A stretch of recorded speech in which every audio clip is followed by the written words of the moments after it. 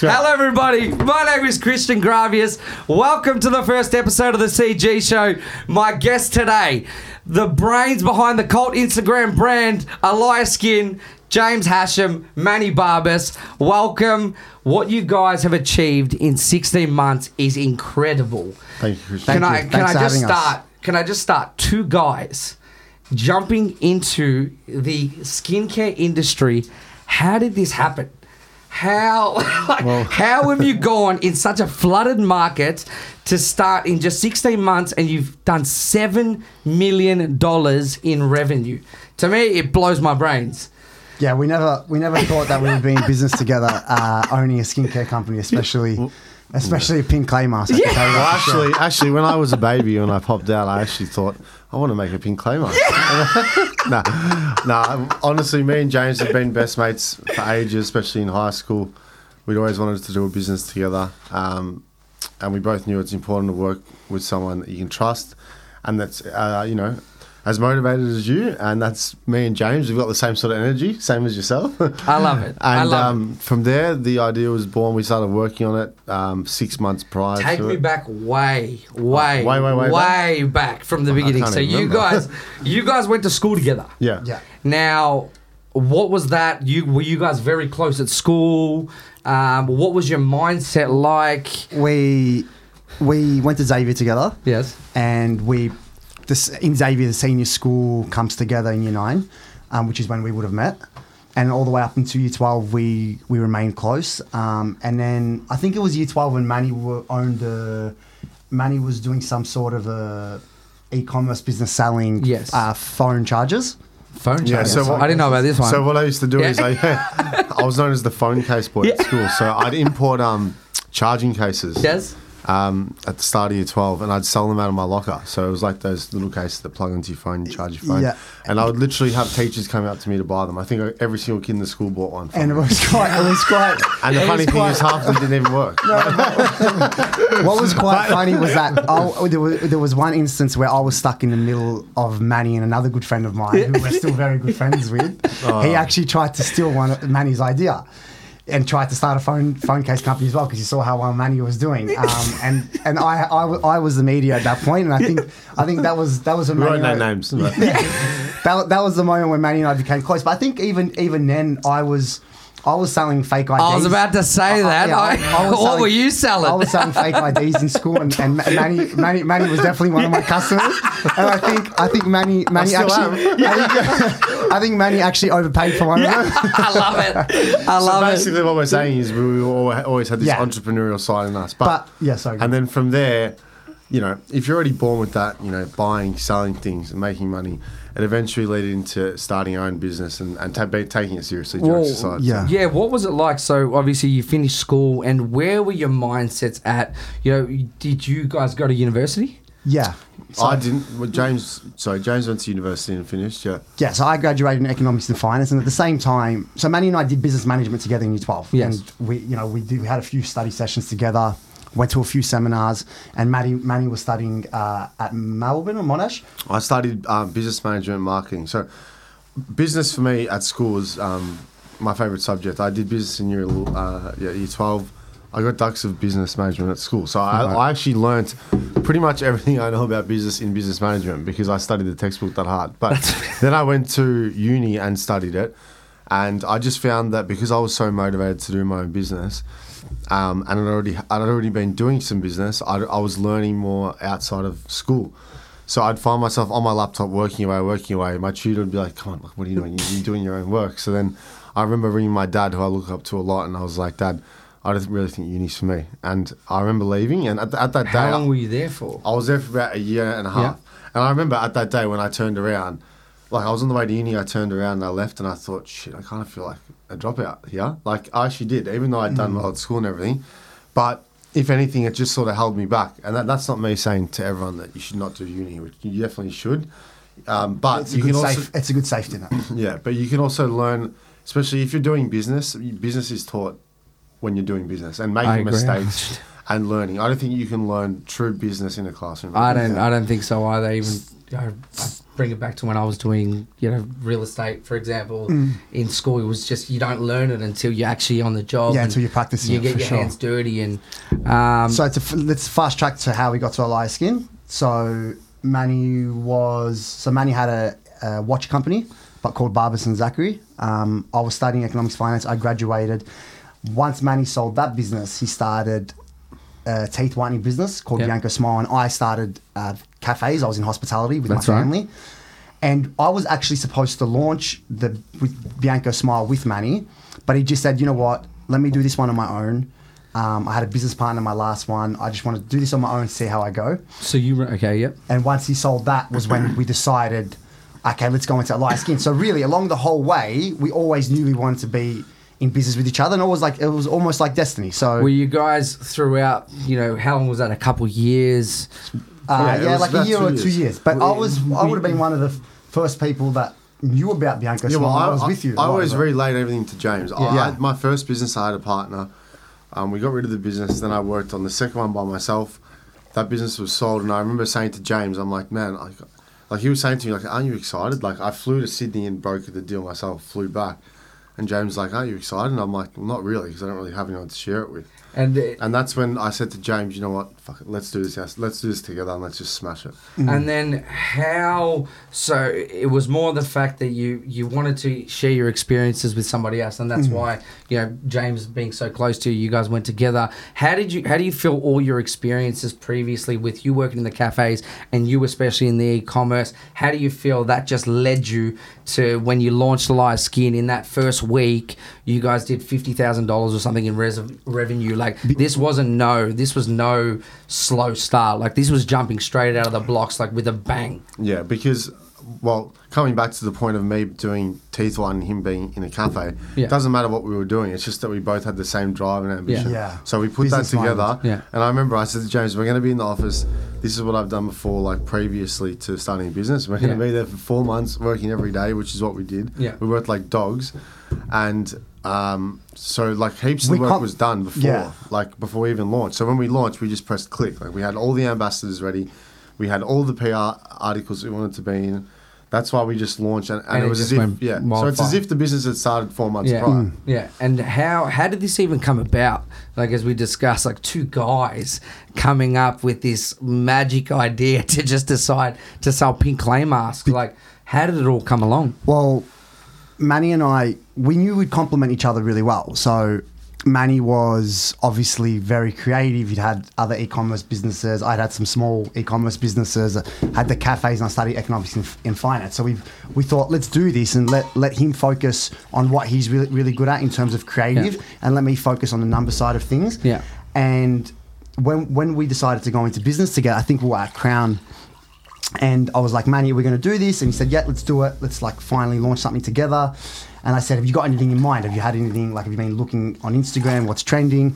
And he noticed that clay masks were trending. And then that's when we thought, okay, let's do something together. And that's when we decided the name together, what color clay mask to do. Then we started formulating the product, which took us like 6 months.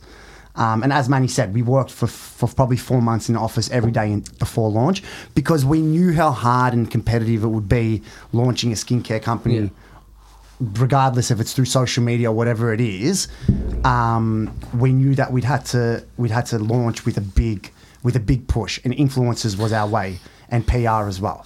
And going into the influencers, like, what was so different? Because, I look at how you guys aimed for micro influencing. What was the strategy really behind that? Why? The strategy is basically, especially because we're not the first clay mask on the market, right? There's plenty of them. Yes. So if you're launching a product, let's say you're launching a phone, there's heaps of phones in the market.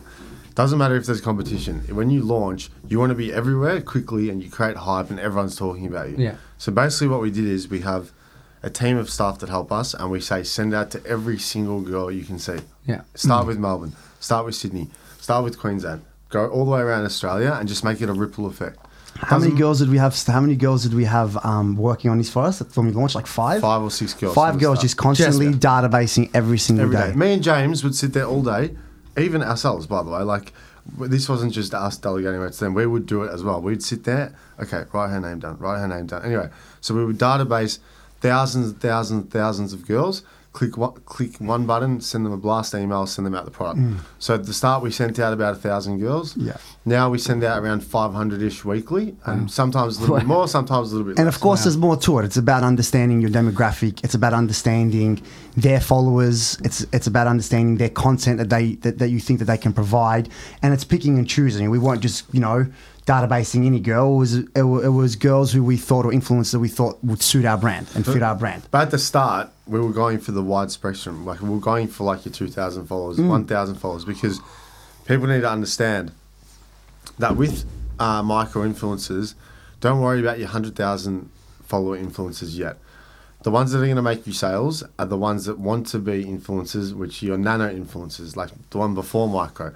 Because these girls, they want to post. They want to feel like they're influencers. And if you have a product that works and you give it to them, they're going to be posting 4 times a week. Like, me and James look at ourselves and like, I swear this girl's posted 4 times every night a story. Like, and it's amazing because they support the brand, they love the product. 110%. And you end up having a relationship with the influencer, 110%. which is great. They feel like they're kind of a part of something, Exactly and it helps out. And But we make them feel like that. I think that's up to us with the emails that we send, the way we communicate with them. It's up to us to make them feel like they're part of the brand, which they are. And which they are, of course. And even in the aspect of, how do you feel that translated, for example, with the lady that was posting that has 1,000 followers in comparison to the lady that's got 100,000 followers? How do you feel that their followers would perceive the post, for example? Does it make a difference? Like, does it? Massive difference. Yeah. Because someone with 1,000 followers, if they're posting, right, they're not already an influencer. They're not getting paid to do that post. Everyone knows that.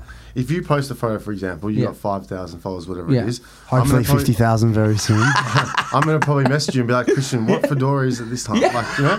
Like, you know what I mean? So, but you know what I mean? It's a very personal, it's a personal relationship with your followers. And to what Manny's saying, micro influencers don't post very often as well. So when a girl posts for the first time, or it might be the second time, her followers believe it because she's never posted about anything before. So wow, maybe she really does love this product. Maybe this product is really good. And even in the aspect of the way they would post, or is there anything different, or not really? It's just more. Of course, there's a lot behind it, but we've got a team that works on that for sure. And what other strategies do you think you guys implemented that worked very well to separate you guys, from your competition? One thing I can remember from the start, I remember saying to James, I said, it's a skincare company, and I think it's all about developing trust with the audience. Like I said, let's not post models. Let's post genuine females. I don't care genuine if results. they're genuine results and genuine like looking girls, not normal girls that you see every day. Not your Miranda Kerrs, because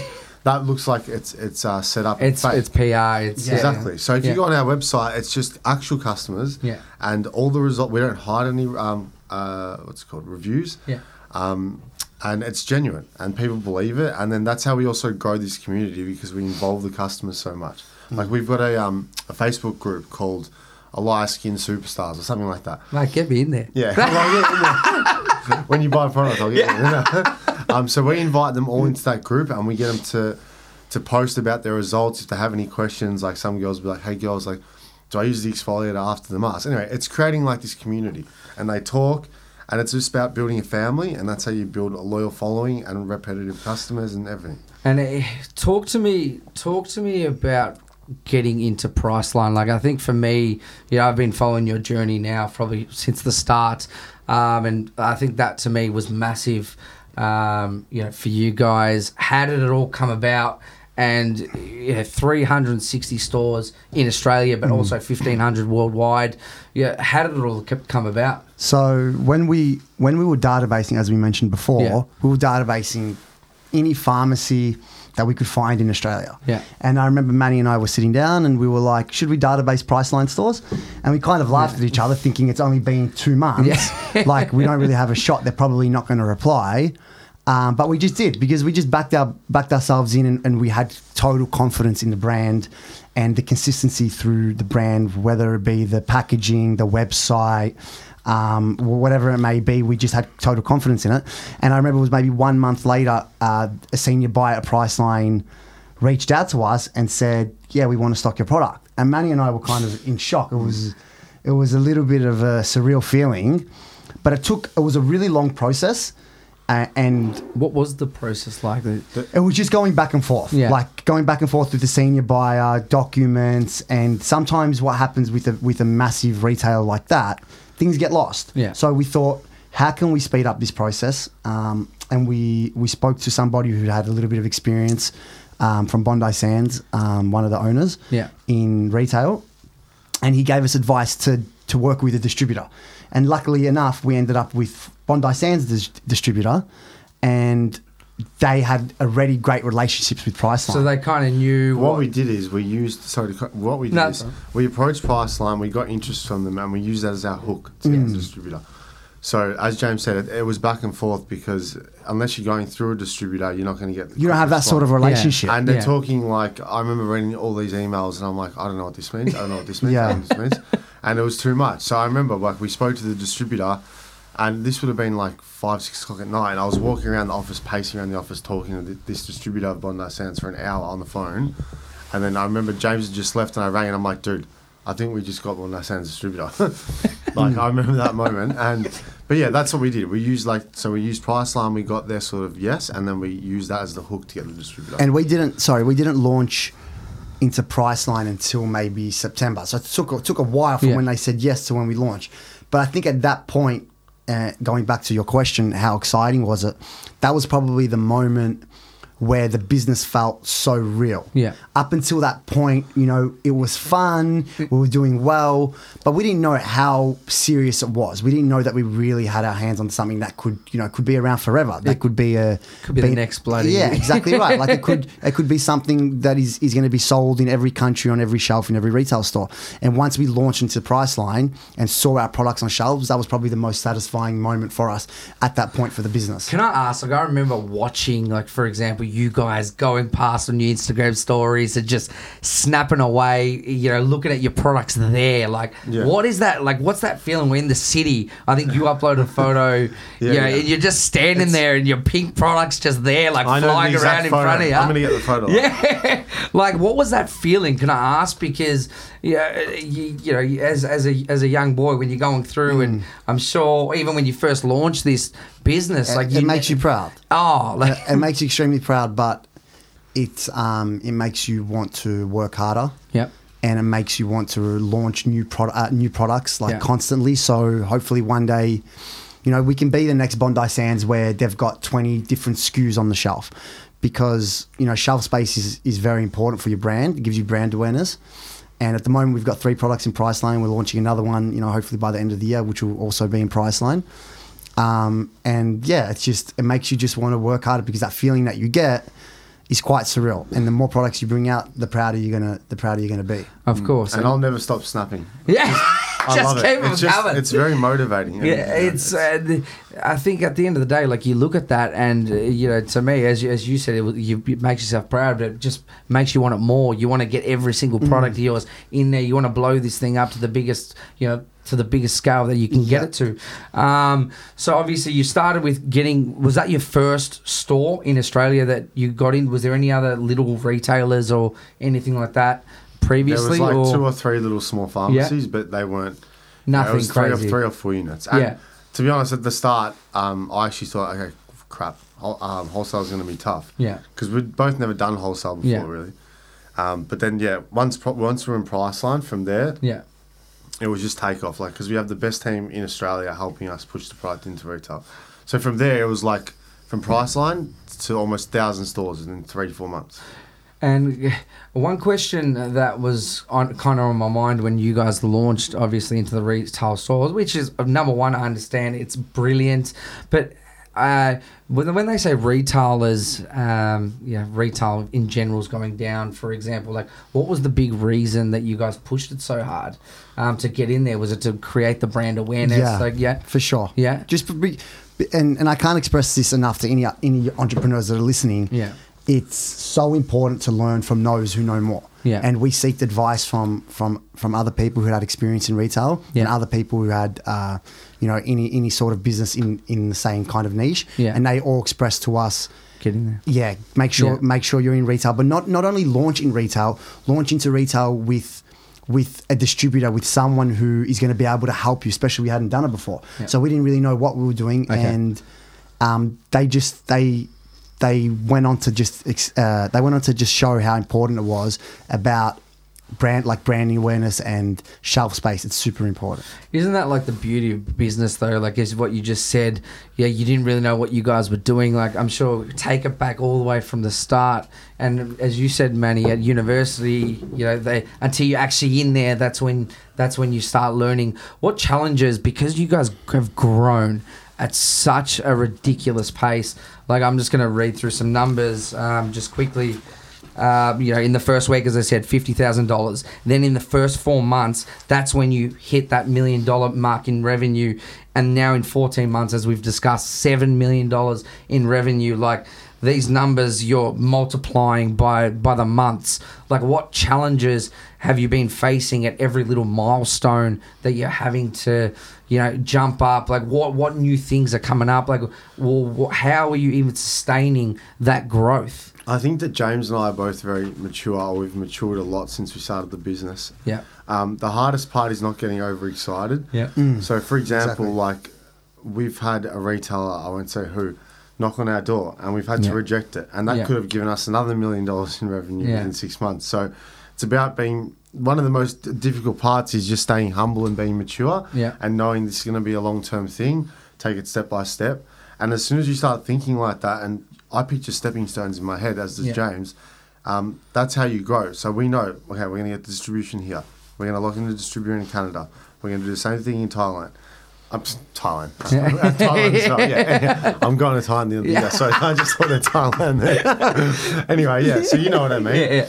And then it's just about focusing on the online stuff and just sticking to what you're good at and working hard, like putting in the hours and working smart. It's not always about how many hours you put in, it's about what value you bring and just, making sure you stay focused and not getting ahead of yourself. And I think that's it's a big statement for you guys to make, because you guys have been in the news. You guys have been everywhere. Like, everywhere I look, Elias Skin, Pink Clay Masks, James Hachem, Manny, Barbas, they're doing this, they're doing that. Like, how do you guys stay so grounded? Having, a lot of pressure, not from obviously what you guys are doing, but just everybody around you. They're seeing the numbers. They're seeing what you guys are doing. How does that make you feel? And my next question is going to be, what kind of response have you had? Obviously, these, a lot of people don't matter, but I'm sure the general public, there'd be a few haters out of there and a few people that are, You've got, you've always got people that. But we've been, sorry. No, you go. So we've been quite lucky, I think, Manny and I, how much support we've had from our family and friends, even from you boys, from all of our friends. It's been amazing. We haven't had much hate at all, anyway, not to our face. So it's been an amazing journey. But to go back to your first question, how do we stay grounded? I think it's because we've both got the same objective. Yeah. We don't look too much into the money, of course. We got you get into business to make money, of course. But our objective is to build a legacy. And until we do, then we're not going to look back and we're not going to get too excited.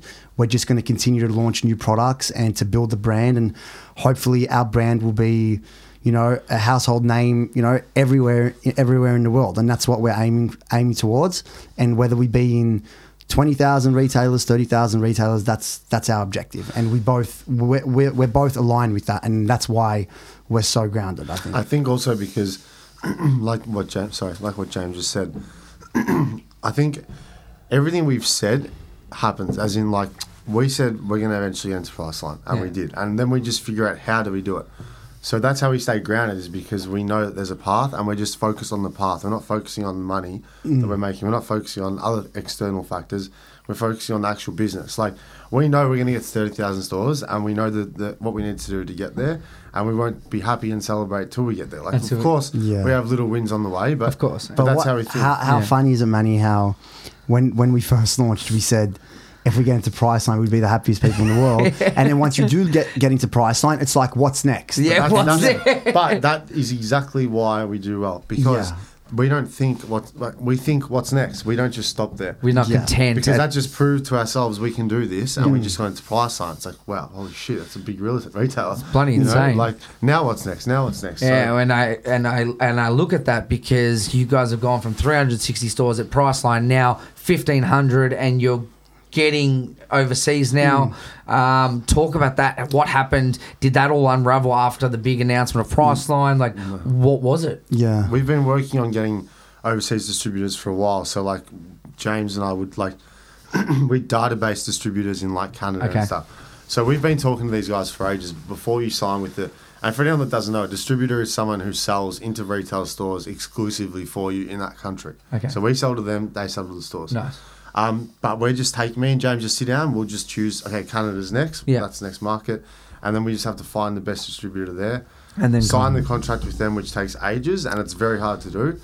And then so by the end then they approach retailers for us. Is it what's very hard? Is it because everybody's coming to them and everybody wants in, or is it their terms that you're trying to negotiate? Yeah, it's the terms, because you're giving one company responsibility of your brand in that whole territory. Yeah, but it's one country that you're giving them responsibility, and if they don't do a good job and they let you down, then it's very, very hard to recover.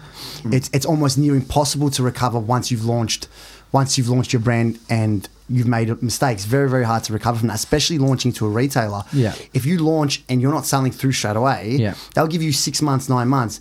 Once you get delisted, you're never going back in, and no other retailers are going to look after you, because all these retailers talk to each other. Yeah. And they all connect, and they know what's selling well, what's not selling well. Yeah. So that's why it's so important. That's why the process is so long. You want to get to know them. It's hard being in Australia when you're about to sign with someone in Canada. So Manny and I are hopefully going to Canada in end of October to meet our distributors, to hopefully launch into retailers there, see our products on shelf. And that will be exciting for us as well, because we're in 1,500 stores, but we're in retailers in Australia and New Zealand. It'll be good to be somewhere so far away from Australia. Okay, so you guys are only in Australia and New Zealand, and now about to start the next phase of your... Yeah. Exactly well, right. What's the strategy? Obviously, you want to get into America, but I'm sure as you guys will know, that's one massive... So what we're doing is we're launching... We've got Canada. Yeah. We've got the UK. We've got the Middle East. Yeah. We've got China, Taiwan. And it's going to be a slow grind, but over the next 6 months, like that's a lot of countries actually. Yeah, 6 months. it's a fair few. But by the end of the year, we should have distribution in all those countries. So I think the next 6 months is going to be very, very full on for us, and we're even moving offices now. We're going to try and grow a team here to help us support that growth, because it's getting difficult doing it, just the two of us and a few other staff. But it should be exciting. I'm excited to see what happens. It's and that was going to lead to my next question of you guys going overseas. Talk to me a little bit about your trip a couple months ago in LA. I was following you guys.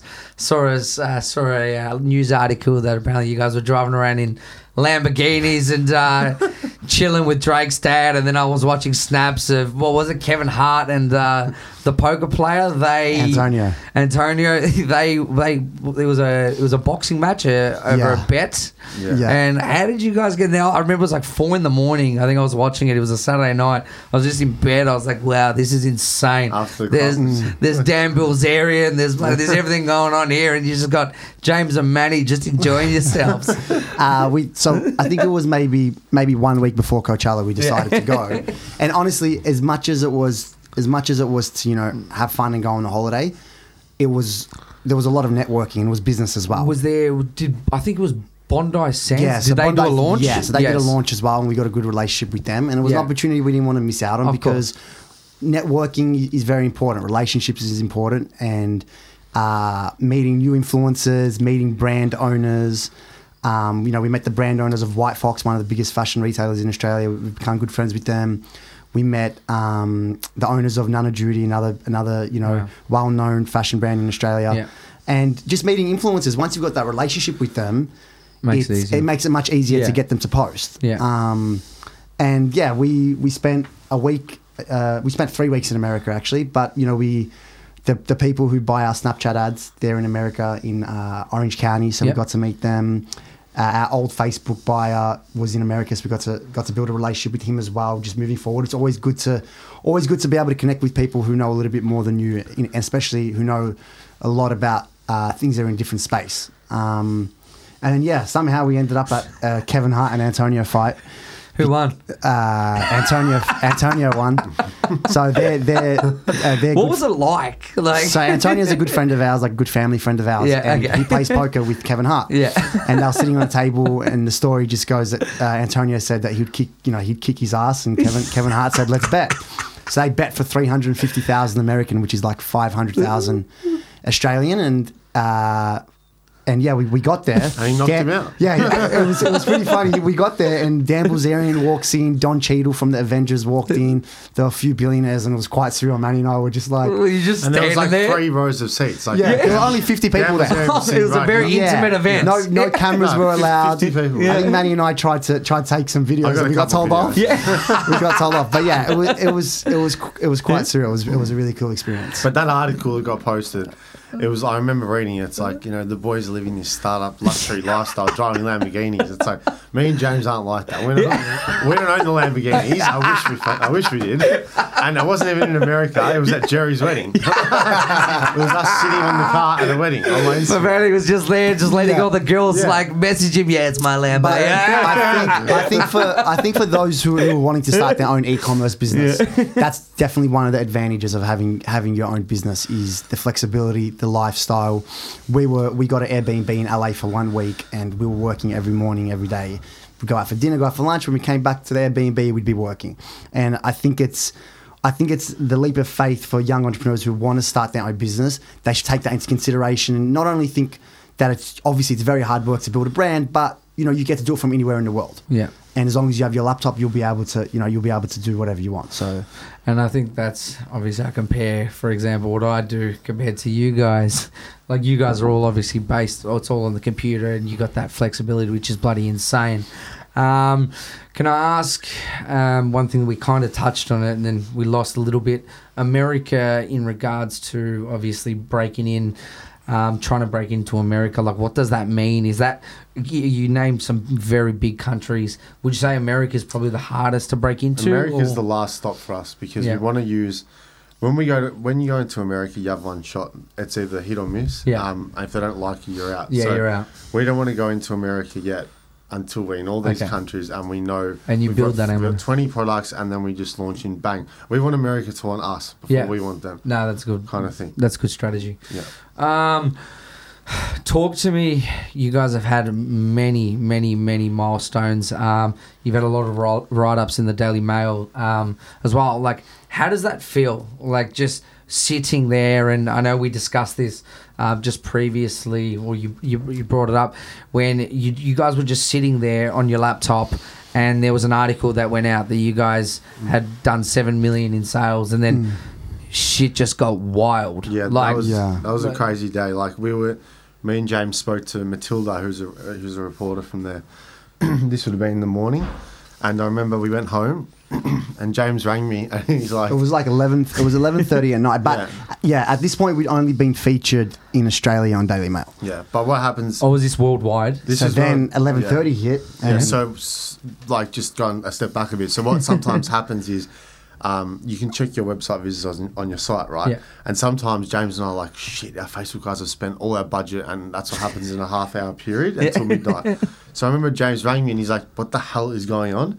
There was like 900 people, 1,000 people on the site. And I'm like, oh, here we go. They've just spent 10 grand on ads in half an hour. Oh, we've lost money. There's my money gone. Then we look at our orders and it's like ding, ding, ding. I think we did like, 5,000 orders in like 24 Yeah, hours. it was like insane. over 200,000 in sales in 24 hours. Were you just sitting there? Was it like? It was literally sitting on the couch like this.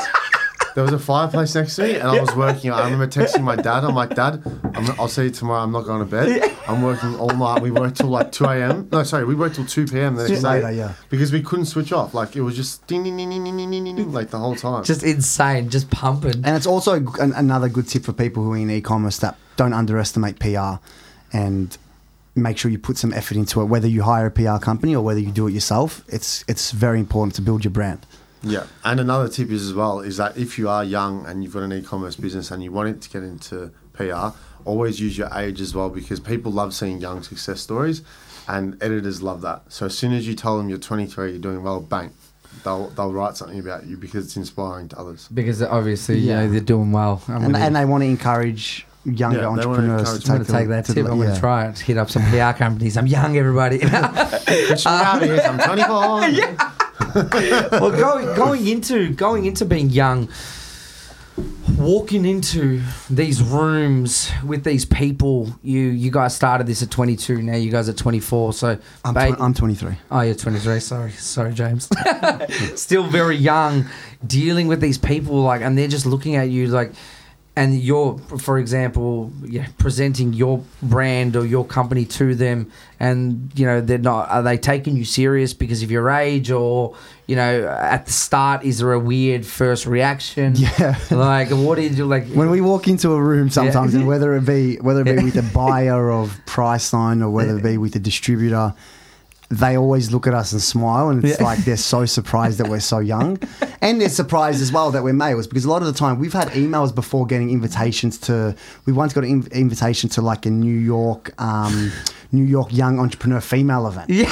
And we just replied saying, are we allowed to come? Yeah. We're actually our names are James and Manny, and they're not female names. We're actually male. Manuela and... But when they see, I think, Christian, to go to your question, when they see this, when they see how strong our brand is and how much success we've had in a short amount of time, I think age becomes irrelevant. Yeah. They trust us, and they trust that we know what we're doing. Especially when they've tried the product. Yeah. They trust us. Well, I think that's the biggest thing. Exactly right. Yeah. And that's when they give us respect. And when we have a meeting with them, they're very taken back by the way we deal with them. We're not very, we're very relaxed. We're enjoying this and we're having fun with this. It's not, we're not going to rock up to a meeting in a suit or anything like that. We want to build a relationship with them, and that way forever we'll have a good relationship with them, and then we will help each other build the brand wherever it may be, in a retail or online or whatever it may be. No, it makes sense. And I'm sure since you guys have launched, because you've had so much just PR on you guys, I'm sure there's been a lot of copycats, or has there been people that are kind of copying your formulas? Or there's been people that have done similar products, but you know what, James and I don't get upset about that, because if people are copying, number one, if people aren't copying you, that means you're doing something wrong. You're doing something. Number two, if people are copying you, it's bringing more of a market to your product. Yeah. And the superior product will always prevail. I'll use an example like High Smile Teeth Whitening. Yeah. There's so many different products with the same product, a different logo on it. And not saying that theirs is a product that you can just put a logo on it. There's obviously more customized stuff. Of course. But it's bringing a market, and they're still on top. Yeah. So we love competition. It's the best. Is there a lot of people that copy the pink clay as well, like the same? There's all sort of clay masks that have been launched. Yeah. It's exactly what Manny said. Even L'Oreal and stuff have done a pink clay mask. Okay. And Sukin brought a pink clay mask out that is $12. But after we launched, they brought one out and they launched. And I'm still pretty confident we're selling more units than they are. It's just about being your own brand, and you don't worry about your competitors. You don't worry about even the larger competitors of L'Oreal, Estee Lauder. We always get asked that question: how do you launch a skincare company without, looking at L'Oreal and looking at Sukin and Estee Lauder? How are you ever going to get there? And you just don't. You don't think of it like that. You just wear a layer of skin, and that's it. Yeah. Whatever they do. We don't care. That's very true. We don't want to know. We know our brand and what we stand for, and we'll stick to that. And whatever happens in the future happens. We'll just make sure that we work hard to build a strong brand. The key word he just said is brand. Like, people walk into Priceline, they walk past L'Oreal, they walk past Sukin, because they're looking for a layer skin. Yeah. So they don't look at the price tag of their products like those big companies, which is half our price. We charge $49, but the product works so well. It's large in size, but they're very dedicated. And they love the brand. It's the brand. They want to own a layer skin. Maybe these other brands doesn't excite them. Like, we've gone into Priceline before, and I've actually got someone to go in and say, hey, what's the best pink clay mask here? And everyone from Priceline says, oh, there's this brand that's big on social media called Layer Skin. Like, they've got heaps of followers. So I think that even with our marketing online, it's helped us heaps, and it's made people loyal to the brand as well. Can I talk about just Manny, even with yourself? Like, I think you started in e-commerce 5 years ago. Why? How old were you? I was about... Look, my dad taught me how to make a website when I was about 10 or 11. Yeah. Literally, I was on the computer all the time. He wasn't in e-commerce, but my dad gave me a pathway to success, as in he he guided me, and he's good at nurturing, and he nurtured me into business, and he knew that my skills would be eventually in e-commerce or building sites. But going back to that phone case story, that was my first sort of e-commerce venture, because after I realised I could sell these things in person, I literally put a logo on it, and I made a Wix website. And coming back, I just want to tell everyone listening, I had no idea what I was doing. Literally had no idea about websites. I didn't know about how to sell. I didn't know about PayPal. I just did it all myself, and I fucked up more than you can imagine. And then it's just about learning and moving forward. And there's still things that we learn together. We still stuff up every day. Like there's things that we don't know, and we know that. And you just don't want to be arrogant and think you know everything. And we love failing. Like that's the only way that you grow. And it's just important. Yeah, it's important to have people who've been through it before, like on your side, as a mentor or as someone who can give you advice, because then sometimes you don't need to make the mistakes. If we can avoid making them, then why not, and save ourselves the headache and the time. They always say if you look at somebody else that make the mistake, then it's then you don't need to make it. You can move quicker. But even for you guys, like you talked about mentors, number one, I'm sure both your fathers played a massive role for you guys. But is there anyone just like in that e-commerce space that you really look up to, or is there somebody, could be any field, that you get inspiration from? Is there anywhere specifically you might get your inspiration from for what you guys do, or is it just you guys just bounce off yourselves and just keep pumping? No, our first mentor was Sean Wilson, who owns Bondi Sands, and he took the time to meet with us 1 month or 2 months in, and we've kept a strong relationship with him, and now Blair as well, his business partner, and they help us, they help us whenever we need, which is really good. Obviously, you know as well, Jerry's got a successful company. He helps us a lot with in his decisions we need, and he's always, it's always about bouncing off each other, and whether it may be a serious conversation where you're asking someone for advice, or whether Jerry's a very good friend of ours. We're sitting around a table and business comes up, and you just bounce off each other. And it's good to surround yourself with people who, they don't have to be in cosmetics, but if they're in business in and general, you can just bounce ideas off each other, and you'll learn so much from each other. Like, we can always learn from each other. I agree. And looking just at the circle of everybody, there's just so many interesting minds that you guys, number one, can bounce off. As you said, you've just named a few, Jerry Sakis and Sean Wilson. One thing that I'm very, very, very curious about, and I've nicknamed you guys, but I haven't said it, the Blue Tick Bandits. Like, talk to me. Like, I remember sitting on Instagram last month, and then 2 blue ticks pop up. I'm look at these movie stars. I'm like, we've joined the crew.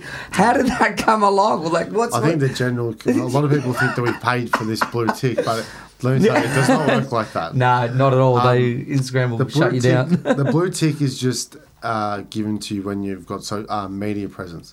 So because of Channel 9 News, because of Daily Mail and everything, our Facebook rep said, hey, you guys are eligible for the blue tick. They put the applications in, and that's it. That's how it happened. To us, it's not really that special. Like, everyone's just like... a lot of people are like, what? But anyway, it is what it is. Do you guys get any special privileges? Anything cool? Christian, PR is definitely important. Whether it's for your... And I know you know this as well. For your personal brand or for your actual business. It's super important. And we got rewarded with the blue tick, which is great, but we never even thought about it, really. We wanted PR for our company because we want Elias Skin to continue to grow, and we've been featured in Pop Sugar, Glamour. These are some of the largest cosmetic articles or beautiful articles all around the world. And we're gonna keep striving to get featured in all these articles because it's super important for Elias Skin. That's bloody insane. Anyways, let's just let's go into some questions with some people that they've asked. So we'll start with Jenny Do. Talk to me, Jenny. Talk to me, girl. What differentiates you from top-tier brands? The ability for us to move quick. Because no big brand like L'Oreal or whoever else, whatever other example, can move as quickly as we can in terms of product launch and just getting it out there so quickly and penetrating the market, because a company like that has so many levels of management they have to go through, so many different tests, there's different processes. with us, it's me and James. It's like, do we like this idea? Bang, we're going to launch it. Yeah, if we want something done, And if it's shit, obviously cut it up quicker than you started exactly it, right. and then go to the next one. Yeah. Makes complete sense. How do you compete with top tier brands? just going back to what I said before, you stay on your own path. Yeah. And you don't look at what they're doing. Yeah. We build our own brand. We'll charge, we'll bring out affordable products that are high quality, and we'll just worry about what we're doing and make sure. I think for anyone who's starting a business, you need to make sure your branding is consistent. Yeah. From website to packaging to your Instagram page to even small things like your giveaways. Make sure the colors, the branding's all consistent. And once you do that, then your consumers will trust you and your brand. And you won't need to worry about all the big players, because our aim is to hopefully be there one day. Be the big player. Yeah, let them do what they want to do, and we will continue growing in our own way. And if one day we get there, amazing. And if not, we'll do something else and we'll learn from our mistakes and do it even better. One question that I've actually got for you guys, just a bit off that, going into, I think this is on a lot of people's minds when they're first starting, trying to really be, in their minds, like, I really can't compete. Was there anything that you guys did? I know obviously we discussed the micro, but was there anything else that you gained trust with, to gain the trust of the consumer? Yeah, by communicating and making a community with our consumers. Yeah. So by making a Facebook page, by constantly emailing them, asking for their advice, what products would you like us to launch? Yeah. And getting a lot of feedback. Yeah, and you get feedback because I think we got asked the question yesterday, what feedback is the best feedback? And we both answered from your consumer, because they're the people who are buying your product. And your customers are brutal. Yeah, exactly right. And they're going to give you, especially because they're paying for it, they're going to give you harsh feedback. So, but just a step before that, before the community and that, because people in the community have already purchased, we gain trust through these genuine females that we have on the site, as I mentioned before. Because if you go on the website, you can tell these are genuine people. It's very easy to spot if we've edited a photo and covered up someone's pimples. Yeah. So I think that's the first step as well of actually getting the trust of the consumer. Yeah. And when we're running, and with Facebook now, the way it's going, you're not even allowed to show before and afters anymore. So, aren't you? No, you're not allowed. So they've banned that. It's been quite a long time. Little mini Lambos if you could. So all the content that we create is without before and after. So the fact that we're able to convert without even showing people results through videos, it kind of makes us think, well, maybe they're searching the website, searching our Instagram page, and they just trust the brand and they see that we've got a little community going. That's crazy. And girls help each other. Yeah. Like they do. Like we've got some people that some customers that will say, my shipment's taking a little bit long. What should I do? And another girl will comment on it saying, oh no, it's okay. This is what you have to do. This is what maybe contact Spot. And it's like, we've built that community and built that your own strong fan base. Service yeah, team. Exactly right. There's even been little bickers in the. If you're good to your customers, your customers will be good to you. Like some girls will be like, "Oh, the shipping's taking so long," and she's like, "Just relax, all right? It's not their fault. It's coming. It takes 5 days. It's not Manny and James' fault. They've got our back." You're like, thanks, Susie. Thanks so much. Thanks, Gal. That's brilliant. How long did it take to get the product formulation correct? Just quietly, this is 3 from Jenny. She's smashing this. Jenny, you've pounded us that. The product formulation? Yeah. How long did it take to get the product formulation correct? At least 4 months, and it took back and forth samples. It was a nightmare. It wasn't a nightmare, but it's just that it was more because we were impatient, I think. I think we were so excited to launch, and it was like we tested on our hand, we tested on people. It's like, shit, it's not the right texture. Again, another 2 weeks having to wait. But we did it on purpose because the product that we have now is amazing, and we stand by it 100%. So it was worth that wait. Just another question that I've just kind of doubled off to. Your brand, it's vegan. It's animal cruelty free. Animal cruelty free. Do a lot of brands do that? Yeah, I think that's where the world's moving. Yeah, for sure. Were you guys one of the first ones to really do? Or not really? No, not one of the first. I think the way that we advertise it though, is we made sure that we had it on our packaging. We made sure it's in our videos because it's important to people, and it's even important to us as well. Actually, there's been competitors and stuff, not direct, but actually maybe a couple direct that actually have become vegan goods or for have free. advertised them more. Yeah, and advertise them more since we started doing it as well. Okay, yeah, because I remember, obviously I don't sit there and look to buy clay masks, but Are you sure? I got to get one. But yeah, that was just something that was on my mind. A question from Josh Oresti. Tips for an 18-year-old wanting to start an e-commerce store? Start. Just take that leap of faith, Josh, and just back yourself in. But make sure if you're going to do it, then give it your all. There's a lot of people that have come to us wanting to start their own business, but it's almost before they started, they're unsure. Yeah. And if you're unsure about it before you launch, and you're not going to have any chance at success.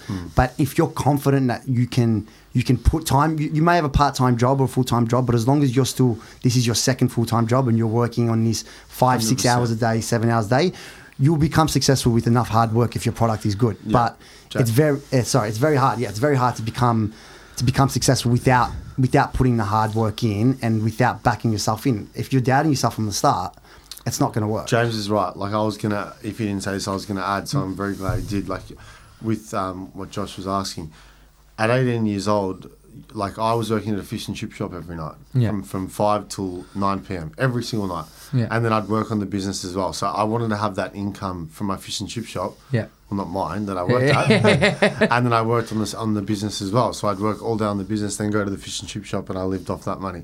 So you need to like make sacrifices. And also don't go around in circles. Don't try and pinpoint little faults in every product, because you'll end up just going like this. You can sell anything online as long as you market it well, it works well, and you're providing a high quality product at a good price. That's pretty much it in a nutshell, I think. One question for myself. Again, adding on to Josh's question, you guys talked about having that mindset. Now, yeah, a lot of people, there's a lot of distractions, or there's a lot of self-doubt in themselves, and you pretty much just said just start. How did you guys, I'm sure every day is not perfect, and every day you have your ups and downs and things don't go as well as you want it to go. How do you keep that positive mindset? How do you like stay, especially when you first started, how did you stay just so straight to where you knew this was the path I need to be on? I'm not going to get lost by, not working today, and then Saturday night I'm going to, go out, and then Sunday I'm not going to work on the business, and you're just straight and you stick to it. You need to have balance. Like everything in life is about balance. Yeah. From year 12 VCA, I went out every single night and I did really well in VCA. Yeah. There's been things that have happened in my life, like family matters. I know you're listening. I don't know what's going on there. Anyway. There's been a few things in my life that have happened that have motivated me, and there's days where I don't even want to get out of bed. Like, it's not all sunshine and rainbows in business at all. Yeah. And then you think about those things, and then you think, okay, shit, even if you've stuffed up and, you haven't gone to work for a day, whatever it is. Yeah. You think about those things and you go, okay, I know why I'm doing this in the first place. I need to get back on track. Bang. And then you start working again. But yeah, it's never always like this. There's always ups and downs. People only see what they see on Instagram, and they think that it's all sunshine and rainbows, but it's actually not. It's very hard, otherwise everyone would be doing it. It's a classic saying, right? Yeah. If you live in a moment and you just won't get lost, you just sometimes, if you're having a bad day or something's not going right, then we have to think to ourselves, well, look how far we've gotten. Yeah. We've done a great job up until this point, and let's not let one or two things, ruin that. Let's just continue to move forward.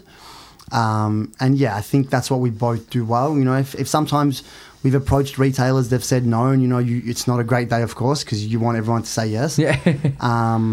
But then you just realize, well, you know what? Maybe it wasn't meant to be, and we'll get them next time, or let's just look at how well we've done up until this point, and that's enough to put you in a good mood. Yeah. Also to pump the brakes a bit, like James said, and actually appreciate what we've done. Like sometimes we put too much pressure on ourselves as well. Yeah. Like we're 24 years old, 23, like sometimes we have to just give ourselves a pat on the back. Yeah. Because we are we're very humble guys. Like we don't think that what we've done is amazing. Yeah. Because we know that there's still so much more to come. Yeah. And I remember saying to James the other day, I said because there's a lot of other business opportunities that are coming to us now, people asking us, can you do this for us? Can you do this? And I said to James, let's just appreciate what we've got, because it's growing a lot, and just pump the brakes and just do what we're doing and keep doing it. You said something now which has just triggered my mind when we first started this conversation. You said you said no to a retailer. Was that because you don't want to grow too sporadic? Was that too much of a jump, or was it like because it all comes down. I remember Sean Wilson said this, and this will never leave our mind. He said, Sean's the owner of Bondi Sands. He said, this is a house. This is your house. He said, this is your brand. You renovate the house, you go out, and then you sell it. Yeah. Some retailers may discount your product. Yeah. They may sell a shitload of stock, but they're going to discount your product. And for us, we had to be very mature to say no. Yeah. Because people think it's arrogant saying no, but it's actually arrogant saying yes. No. Yeah, it's not arrogant at all. It's arrogant saying yes when you're trying to grow too quick, or you're putting your brand in a position that it shouldn't be in. Yeah. And who knows, whether it be that retailer or another retailer we say no to down the track, doesn't mean that it's no forever. It just means we're not ready for it yet. Yeah. And it's like America. If we think we're ready for America and we go approach a retailer, then we're just being arrogant because we're not ready for it. It's still the brand is still a baby. It's only been 15 months, and America is another market that needs a different level of resources. And I think that's where we've been mature. But again, coming back to having a mentor, we learned that from Sean. And if Sean wasn't there telling us, then maybe we would have said yes to that retailer. And we've already, it's funny because we'd already contacted big retailers like Sephora in our second month. And then we're like, what the fuck are we doing? Who the hell is the last skin in the second month? So we've matured along the journey as well. And we'll just be patient, and we'll keep doing what we're doing, honing down on the retailers we're in, making sure that we sell through, because that's what's super important. And once we're confident enough in our brand and our ability to sell through in almost every retailer we're in, then we'll focus on other retailers around the world, whether they be in Australia or whether they be around the world in America. That's our goal. So our goal is just to grow slow, go fast in online. We definitely don't want to put the brakes online. Online, we're like, let's go full steam ahead. But in retail, let's grow slow, because you only have one shot. And if you blow it, well, then it's going to, as you said, very hard. You ruin the relationship, and you don't want to ruin relationships with distributors or retailers. And it's very important. Does it matter? Like, do these people, for example, let's just use America. Well, America's probably the top. Let's just say England. Do they really care where you guys are sitting, for example? Like, if you're in the Middle East, if you're in China, like, if you don't get along with them first time around, does that play a big role, or is it just two different regions? No. You want to get along with them so they push your brand. Yeah. But do you mean like, as in, do you get along? Like, are you saying, would they take us if we're doing well in the Middle East? Yes. So they definitely look. Yes. So our UK distributor, yeah, who we're hopefully about to sign with, they've got an insight on how well we're selling in Australia in retail stores. We have to give them that data, but.